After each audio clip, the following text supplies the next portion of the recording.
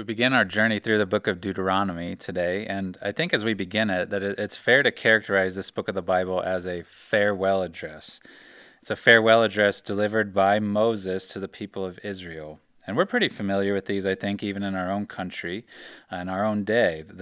Look no further than our presidents of our country. They typically, as they're about to leave office, they deliver a farewell address where they give words of inspiration or encouragement or even warning to the nation. And of all of them, I think the most impactful, the most enduring one was actually the very first one that was delivered by George Washington all the way back in 1796. It was actually a written one that was published, and it came at a really pivotal moment in the history of our young country.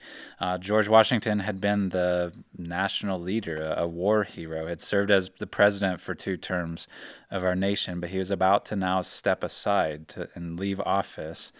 And if you read through that farewell address, it's as if he was trying to tell that country at that time, you don't need me.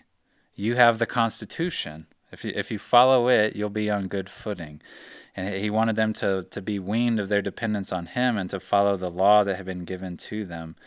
And as we come to the book of Deuteronomy, we'll see, like I said, that it's a farewell address. It's true, it's given by a more significant man to a more significant group of people at a more significant time. But the essence of it is fairly similar because you have Moses, who had been the leader for a whole generation or two of this nation of Israel, who had been a hero for them, had led them so well. He's about to leave his post. And it's as if in this book of Deuteronomy, he is saying to them, to the nation of Israel in his day, you don't need me because you have the law of God. Follow it and you'll be on good footing. And so he's pointing them to the law as well, but it's not to a man-made constitution, one of human wisdom, but he's pointing them to a divinely given law to follow. And so as we come to the book of Deuteronomy, we're going to see that these aren't just the words of a president, and they're not just the words of a prophet like Moses. They're the very word of God. And Deuteronomy, if you don't know much about it, that's okay. We'll all learn together. But even within the books of the Bible, the 66 books of the Bible, it is perhaps one of the most central and most important, in my opinion. One commentator that I read last week called it the heartbeat of the Old Testament. Even just know this, that Jesus quoted it often. It seemed to be in his heart and mind, deeply embedded. And as we begin our journey through it, I want you to know that we will proceed through this book chunk by chunk. We'll start at the beginning. We're going to read the first 8 verses today. And then as a church, we're just going to progress through it over the next several months. It'll really take the good part of this whole school year to even go through. But this is a text. It's a farewell address that was delivered, that was spoken to an ancient people, but it's important for us to note that it was written down for us. It was written down for all generations of God's people that would come after. And so I want to read for us now the beginning of Deuteronomy chapter 1, verses 1 through 8. So I'd encourage you to follow along or listen along as I read these verses. But the book of Deuteronomy begins like this. These are the words that Moses spoke to all Israel beyond the Jordan in the wilderness, in the Arabah opposite Suf, between Paran and Tophel, Laban, Hazeroth, and Dizahav. It's 11 days' journey from Horeb by the way of Mount Seir to Kadesh Barnea. In the 40th year, on the first day of the 11th month, Moses spoke to the people of Israel, according to all that the Lord had given him in commandment to them. After he had defeated Sihon, the king of the Amorites, who lived in Heshbon, and Og, the king of Bashan, who lived in Ashtaroth and in Edrei. Beyond the Jordan in the land of Moab, Moses undertook to explain this law, saying, The Lord our God said to us in Horeb, You have stayed long enough at this mountain. Turn and take your journey, and go to the hill country of the Amorites and to all their neighbors in the Arabah, in the hill country and in the lowland and in the Negev and by the seacoast, the land of the Canaanites and Lebanon, as far as the great river, the river Euphrates. See, I have set the land before you. Go in and take possession of the land that the Lord swore to your fathers, to Abraham, to Isaac, and to Jacob, to give to them and to their offspring after them. This is the word of the Lord. Well, as we come to this first section of Deuteronomy and seek to cover it, I want to help us as we're starting to see from this very first paragraph that we can get a glimpse into both the context and the content of the book of Deuteronomy, that we can see its context, we can see what the setting was that produced it, the setting that this farewell address was spoken into. But we can also learn, I think, from this first paragraph what the content of that speech was going to be, what its subject matter was going to be. So the context and the content of the book of Deuteronomy. And so I want to start by showing from this text a few things that point us to the context, the setting of the scene and the situation that Moses spoke into. And because I think if we miss that, if we miss the setting, we'll probably also miss the significance of this speech and what God has to say through it. So first I want to point out the timing of this. When was this farewell speech, this farewell address delivered? If you look at verse 3, you can get the first indicator of the timing of it. That verse starts this way. It says, "In the 40th year, on the first day of the 11th month, Moses spoke to the people of Israel." So for right now, just set aside the 11th month and the first day, and just note that it says in the 40th year. It's really important for us as we start this. The 40th year of what? That may leave you scratching your head. But I'd note for us that Deuteronomy is not the first book of the Bible. It's the fifth. And there's 4 books of the Bible that precede it that help flesh that out for us. So some very, very important things happened 40 years prior to this farewell address. So 40 years prior, a few things that happened that you can read about back in Exodus and following was that this nation of Israel back then had actually been in slavery. The whole nation was in slavery in the nation of Egypt under Pharaoh. But God miraculously rescued them through a series of plagues that he brought against the Egyptians. He delivered them. And then as they were being chased by Pharaoh's chariots, he famously parted the Red Sea for them and let them walk across on dry ground. He had miraculously rescued them 40 years ago. And then pretty quickly, he brought them to Mount Sinai. In this text, you see it a few times referred to as Horeb. That's the same place, the same area. But 40 years prior, God had brought them to Mount Sinai, and he had given them his law. Moses had gone up on Mount Sinai and gotten the 10 Commandments from God and got the rest of the law. And then we get a glimpse even in verses 6 through 8 of our text today, one thing that had happened back then. After God gave them that law, he told them to leave that mountain and go to the land that he had promised them. To go and take it, even, he says. And they did. They went over to the land. They got to the edge of it, and they sent spies into the land 40 years prior, 12 of them, who went into that promised land and looked at it and saw the fruit of it and the glory of it. Were excited in some ways as they came back to report, but were also scared because they saw how strong the cities were, how big the people were there. And most of the spies who came back were afraid and timid and saying, "We should not go in."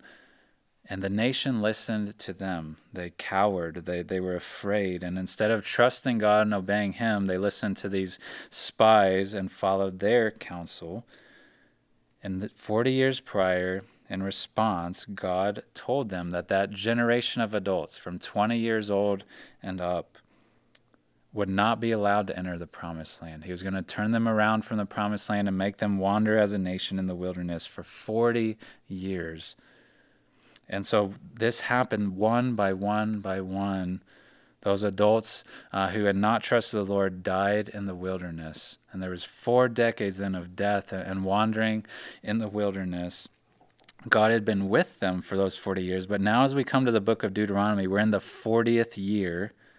And seemingly that whole generation has died off, and now they're ready to enter. Now is time for them to enter into that promised land at long last. So that's what the 40th year is. It's very significant. Most recently, right before this speech, you get a couple hints in verse 4 that God has very recently, prior to this speech, given them a few tastes of victory. They had defeated Sihon, they had defeated Og, these kings. God had given them these tastes of victory, but now they're these people at the cusp of the promised land ready to go in. And so we see the timing, we see the location a little bit. You see in verse 1 and in verse 5 this phrase, beyond the Jordan, is mentioned. That's the Jordan River, which would have been the boundary to the east of the promised land. And so it seems like God's people have come, even verse 5 says that they're in the plains of Moab, the land of Moab. They're on the they're on the east side of the Jordan River, and the promised land is on the west side. And it's as if they are there overlooking the promised land, maybe seeing it with their own eyes. And it's just ironic if you look at verse 2, what was just 11 days away from Mount Sinai now has taken 40 years to come to, for this nation to be ready to enter into the promised land that God has told them he would deliver. So that's the timing and the setting. But who is the speaker of this? Who's the deliverer of this farewell address? It's very obvious from what I've already said, and even from verse 1, that it is Moses. This whole book starts, these are the words that Moses spoke to all Israel. I want you to know who he is. There's some really important things to know about Moses to feel the weight of what his message was going to say. Moses had been the primary leader of this nation of Israel for 40 years at this point. Throughout that whole endeavor, he had been their leader. And God had used him to do some glorious things. I've been more and more impressed with him as I've studied some of these early books of the Bible and even read through Deuteronomy more. Been very impressed with him and what God used him to do. Just think of what all he had done. If you're familiar with the history of the Old Testament, he had been the one who confronted Pharaoh. He had been the one that God had used to pronounce plagues and bring them to bear on the nation of Egypt. He had been given signs to perform, miracles to perform in front of Pharaoh. He was the one whose staff was used to part the Red Sea. He was the one who had gone up on Mount Sinai to receive the Ten Commandments and the law from God. He's the one who would meet with God in this place called the Tent of Meeting over and over and over again. He had been doing these glorious things for decades. But now he's old. He is, at this point, at the point of delivering this speech, he is 120 years old now. And he knows as he's about to deliver this speech that he's nearing death. And it's not because he's old and weak, but he knows that he's nearing death. And by the end of this book, this is a spoiler alert, by the end of this book, we're going to hear the words that Moses died. And he knows that prior to dying, he is not going to get the privilege of entering the promised land. He knows that he's going to die outside of the land of promise. He knows it. But here he has this chance to speak to the nation, to the hearers of this farewell address. And I want you to know a few things about them. The last thing under the heading of context, I want you to know who the hearers of this speech were. It says that these are the words that Moses spoke to all Israel beyond the Jordan in the wilderness. So he is speaking these words of Deuteronomy to the entire nation. This would have been a huge assembly. I don't even know how they pulled that off, but a huge assembly he's speaking to all Israel. And he's not just speaking to some elite group of people, not just to the leaders, not just to the old, not just to whoever, fill in the blank. He's speaking to old and young, weak and strong, men and women, rich and poor, prominent and influential, and then those who maybe looked past. He's speaking to them all. And if you think about this setting, this entire nation, all of them, if I'm doing my math correctly, would have been 60 years old or younger.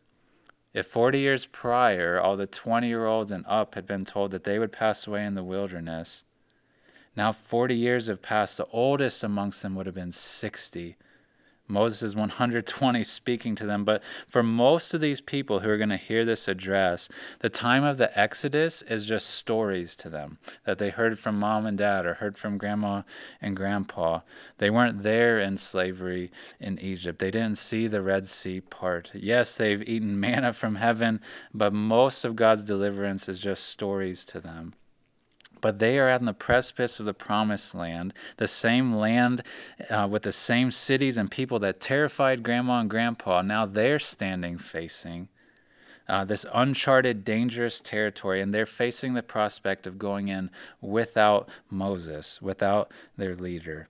And so, what would be different? What is going to change to make this generation actually go in, to actually obey? This is such an epic scene, and I want you to think: what would Moses say to them? What would he communicate to them? What would you even try to say to these people? And so, the next several months, we're going to get to eavesdrop on this talk, on this address that he gives to the nation. But for now, we just get to look at this very beginning of it. And I think we can see, even in the very first words of his speech, we can see what the content of it was going to be like. So we know the context, but what was the content of it? You see some descriptions in verse 3 and verse 5 that give us a glimpse into the content of what this farewell address is going to be.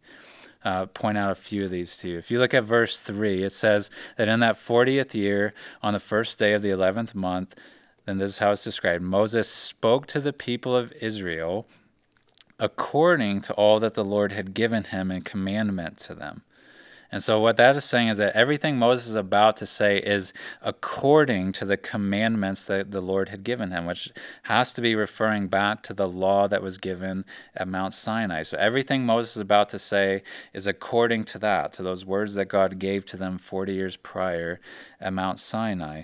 And then a similar thing is said down in verse 5. It says that beyond the Jordan, in the land of Moab, and this is how it's described, Moses undertook to explain this law. And so, again, you just have it stated a different way, that everything Moses is about to say in this farewell address is him undertaking to explain the law, to explain the law that God had given to his people. And this is not what, at least what I would expect. I don't know what you would expect from Moses in this moment. I would think that he may go the route of what we see like in Braveheart with Mel Gibson depicting William Wallace riding up and down the lines trying to rally troops and fire them up and get them ready for warfare, give them some military strategy, something like that. Or maybe that he knew giving the law to the people 40 years ago didn't really work, didn't really motivate them to obey. So maybe he's going to deliver some fresh new revelation, some fresh new insights or guidance to them. That's what we would expect, right? We wouldn't expect him to just give them the same law that he had given the generation before them, but that's exactly what he does. He undertakes to explain the law that God had given at Sinai. And so what Moses is going to do throughout Deuteronomy is he's going to try to help apply God's word to their situation, apply God's old words to their new situations that they're walking into. He's giving them old words, not new ones. He's trying to take what was said at Sinai and tell them what that will look like lived out in this promised land. And so it's interesting that this book of the Bible is named Deuteronomy. That's kind of a mouthful for us to say in English, but behind that are two words, deutero and nomos. It means second law. And even with that name, it's not as if Moses is giving them some law 2.0, but he's retelling the law that God gave them back at Mount Sinai. And so what we'll see through the book of Deuteronomy is that a huge majority of it, of this farewell speech, is him giving very practical instructions to this new generation of Israelites. It's kind of like a long sermon, like him taking what God had said and then trying to apply it to their life. Chapters 5 through 26 are all going to be that way. Very practical instruction covering a range of real life subjects that I think are going to be really helpful for us as a church family to go through. But this seems kind of anticlimactic, right? Like, don't these people need something new, something fresh, something different if they're going to succeed? But it's encouraging to me, and I hope it's encouraging to you, to see that Moses had more confidence in God's word than he had in his own. He knew that what people needed most to hear was the word of God, not the words or ideas of Moses. He knew what people needed to hear. And I would summarize today's message in this way, that every generation, ours included, needs God's old words applied to their current context. We don't need to update the Word of God, to modify it, to smooth it out, to sharpen it up. We don't need to add to it or remove from it if we want to, quote unquote, get with the times or to minister to people of our day. We need to take God's Word as He gave it to us and to read it and explain it and believe it and follow it.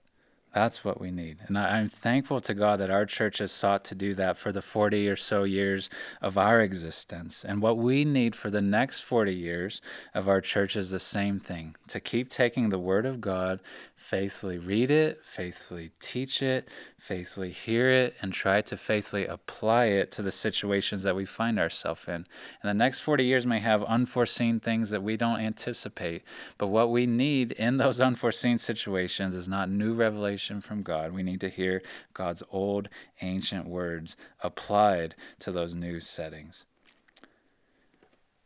If you have read Deuteronomy, though, you know that those practical instructions, that retelling of the actual laws, doesn't actually start in this speech till chapter 5. There's going to be 4 whole chapters that come before it. And I would just note for us that before Moses jumps into explaining the law, he does a little storytelling, telling them the backstory of themselves as a nation, their backstory as the nation of Israel. And I think part of why he does it is because he knew they needed more than just the law. They needed to have motivation to actually obey the law.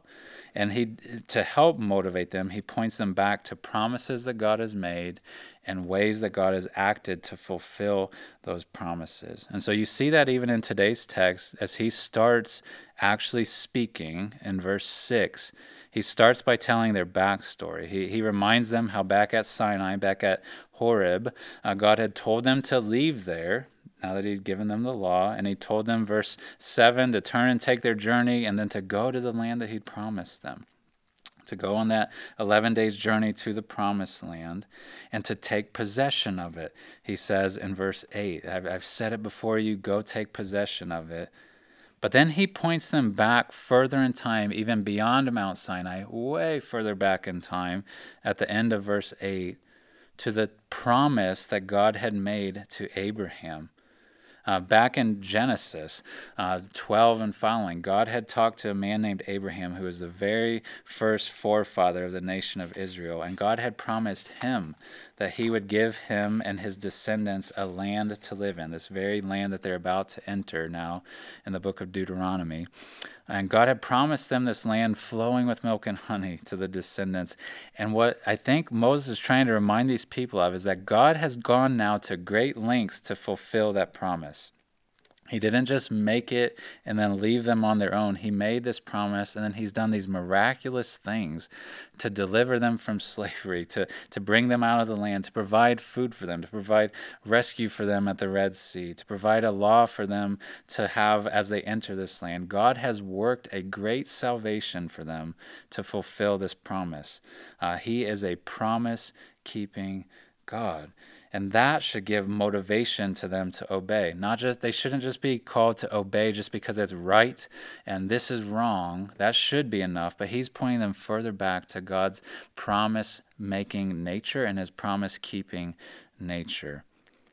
And that should be a motivation for them to obey him as they enter the land.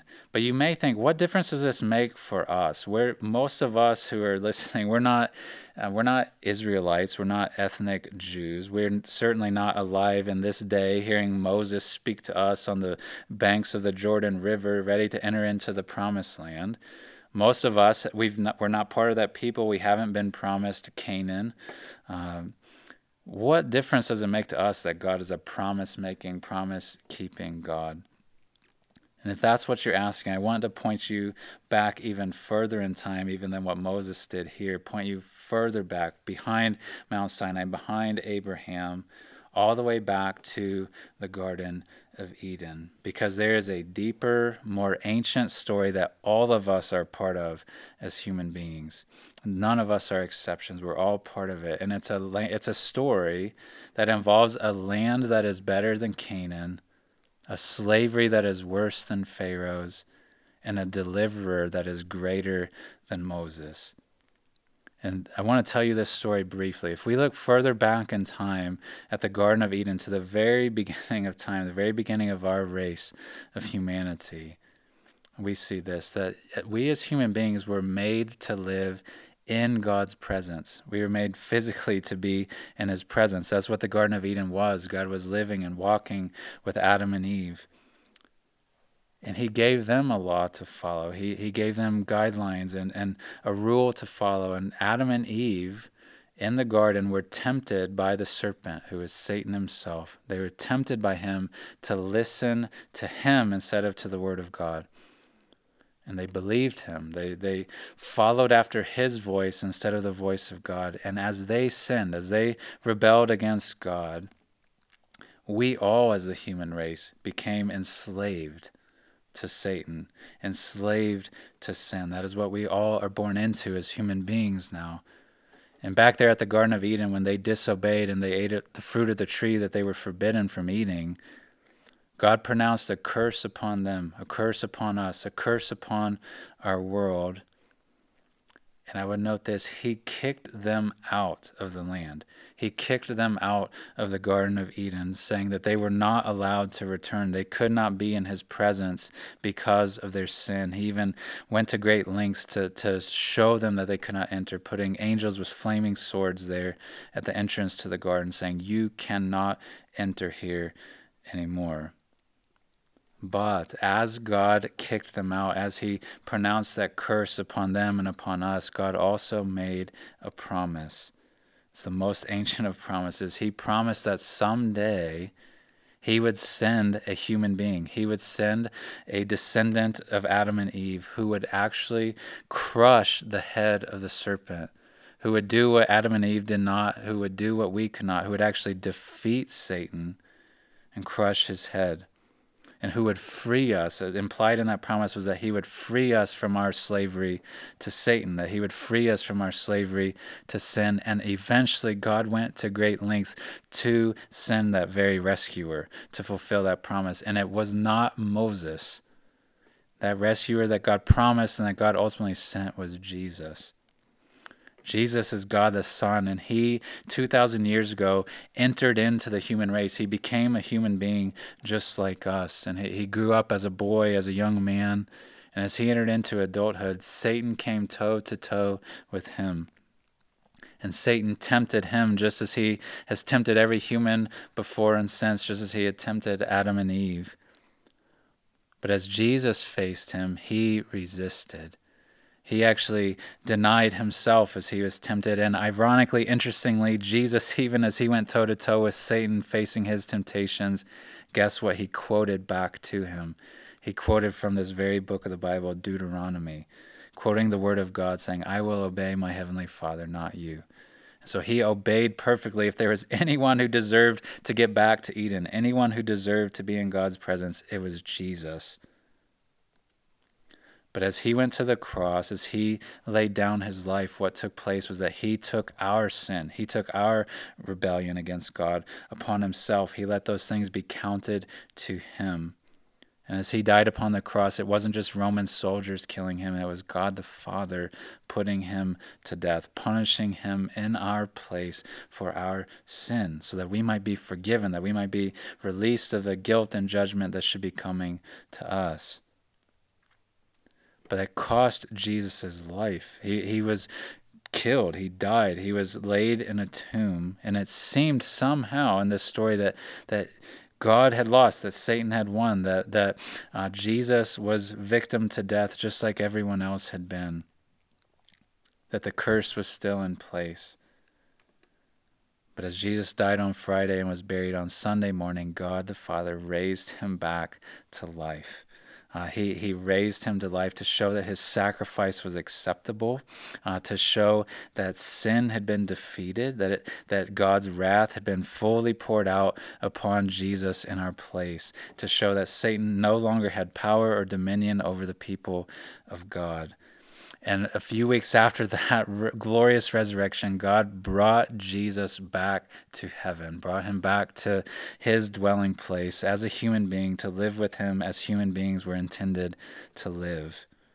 And Jesus has the power to free any and all of us from our slavery to sin. He has the power to deliver us from the judgment of God. He has the power to restore us and reconcile us to God, something that we cannot do ourselves. And he has the power to someday on the other side of death raise us up to live with him on a new earth that is better than Canaan, that is better than Eden. He can do that for us. What a promise-keeping God.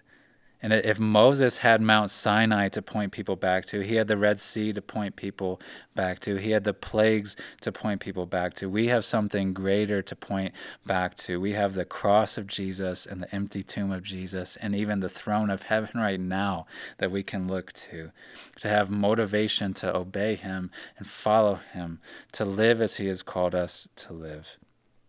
And if you have never been reconciled to God through Jesus, what he asks of you today is not that you just start keeping the law to gain his favor, but that you repent of your sin, that you acknowledge your guilt, that you acknowledge your rebellion against him, that you turn from it, and that you ask for forgiveness through Jesus. You lay your trust, you place your faith in Jesus and what he has done for you on your behalf, asking for forgiveness because of his work, not yours.